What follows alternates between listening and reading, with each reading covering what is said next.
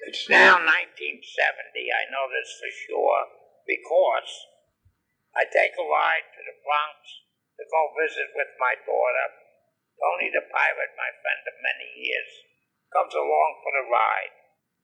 We get to the Bronx, and the people there are out shopping.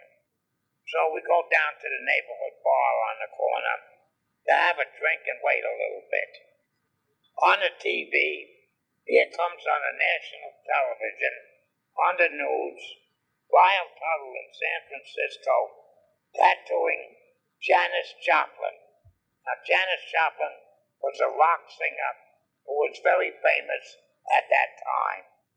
She was like an Elvis of that time. Everybody knew Janis Joplin. I never cared for her music. It seemed like screaming.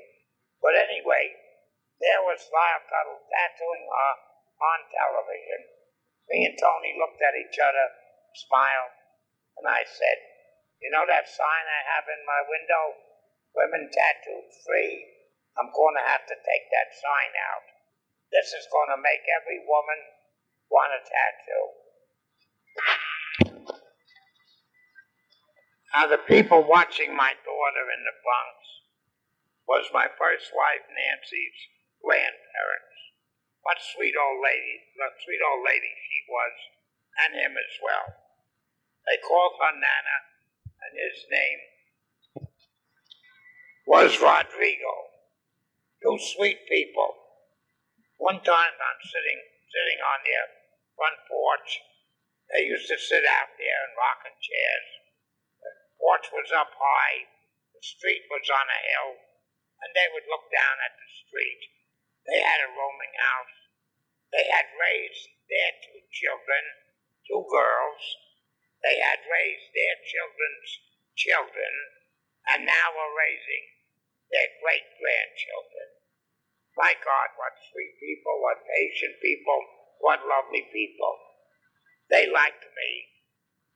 One day before I got married to Nancy, while sitting on this porch in a rocking chair, Nana said to me, "You're a nice boy. You should go down these steps, get in your car over there, and go back to Long Island, where you're from. My granddaughter is not for you." Oh, to go back in time and listen to wise old people.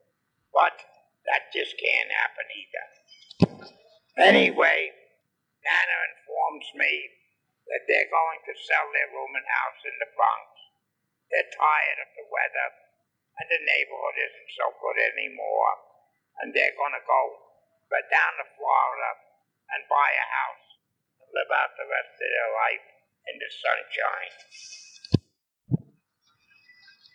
Now with the fall approaching again, and my mind thinking, I'm still looking for that warm place for the winter to go and tattoo, I decide to call Bob Shaw in the famous tattoo shop, the Pike Tattoo Shop, that was once owned by Bert Grimm. So I give Bob Shaw a call, and I ask him if he could use a good man for the winter.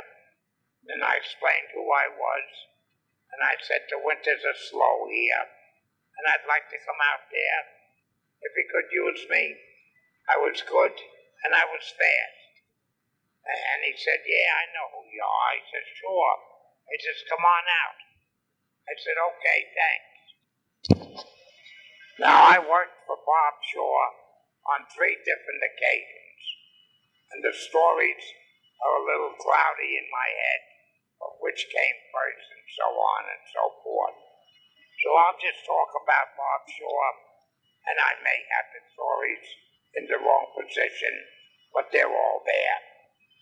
On my first visit to Bob Shaw, I had looked in his window previously when I went to Hawaii and I changed planes in L.A. I went down to the Pike and I had visited these shops. It was closed when I was there, but I looked in the window. So now I was there and inside the shop. Bob Shaw was busy tattooing, He was the only one in there. I seen he had stations set up for 4 people. It was like in a horseshoe, 2 on one side and 2 on the other side. And he was the furthest one from the door in the back. And he was tattooing. And I went over and leaned on the rail. He looked up. I said, hi. He says, you crazy Eddie? I said, yeah. How are you? He says, very good. He said, I'll be done shortly. And we'll talk. I said, okay, great. And I watched him tattoo. I walked around and looked at the designs, looked at the prices on the designs. And when he got done, he said to me, come on over here. He said, this is where you're going to work. I was in the number 2 slot as you come in the door. And he says, we'll get you set up here. He says, you said you're fast. He says, we'll see. He says, once you're set up and you're here for a while and are used to where everything is and you relax, if we get the chance, we'll have a little race for a beer. What do you say? I said, sure. So he takes me in his car and we go around. He takes me to different places, drugstores and 5 and 10s, where I could get the little things I needed, such as squirt bottles and plastic ink bottles, and so on and so forth. So I set my gear up, and he takes me in the back of the tattoo shop and shows me where he has a great big room with tables and chairs. He says, this is where we do our private tattooing, if somebody needs privacy. I said, great. And he says, but we don't leave anything here, just the power box.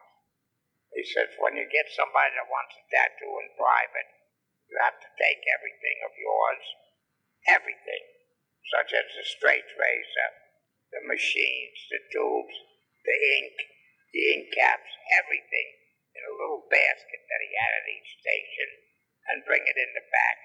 He said, because if we leave them back here, somebody always steals them.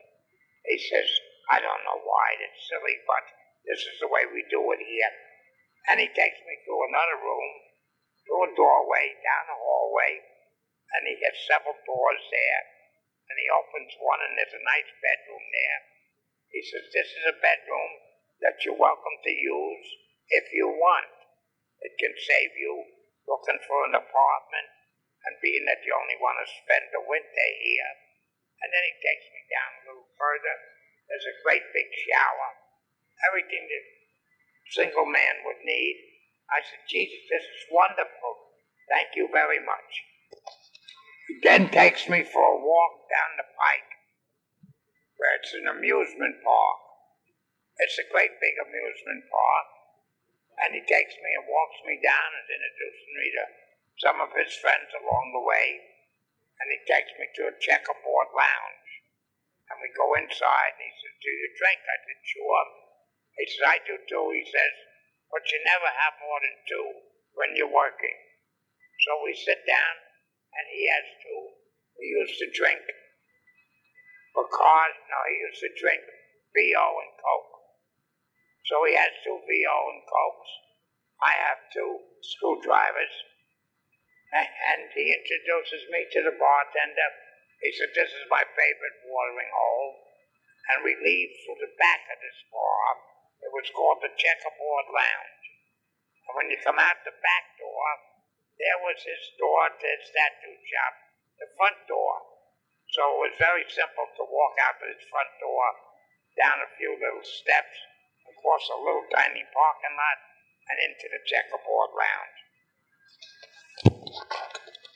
In watching me work and checking my machines, Bob Shaw says, I like the way you tune your machines. Very similar to mine. I could work with your machines. He says, I noticed though you have a little problem changing tubes and needles. I said, yes, it's quite difficult. I like your machines where you have that little nut that you unscrew and you slip your tube in and out of the vice grip. Much simpler than mine. Mine, I needed a pliers and a screwdriver and it was a little more difficult. So he gives me two of his machines, and he says, try these for a while. I think you'll like them. And I did. What a man. He was a great, great guy. Bob Shaw told me a little bit about his life, where he had run away from home. He was from Texas at an early age of 15. He ended up in St. Louis, and he was hanging around the Penny Arcade, where Bert Grimm had his tattoo shop. He said Bert Grimm took a liking to him and taught him how to work the Penny Arcade machines, and eventually taught him how to tattoo. Bob told me how Bert Grimm sort of adopted him, and he called Bert Uncle.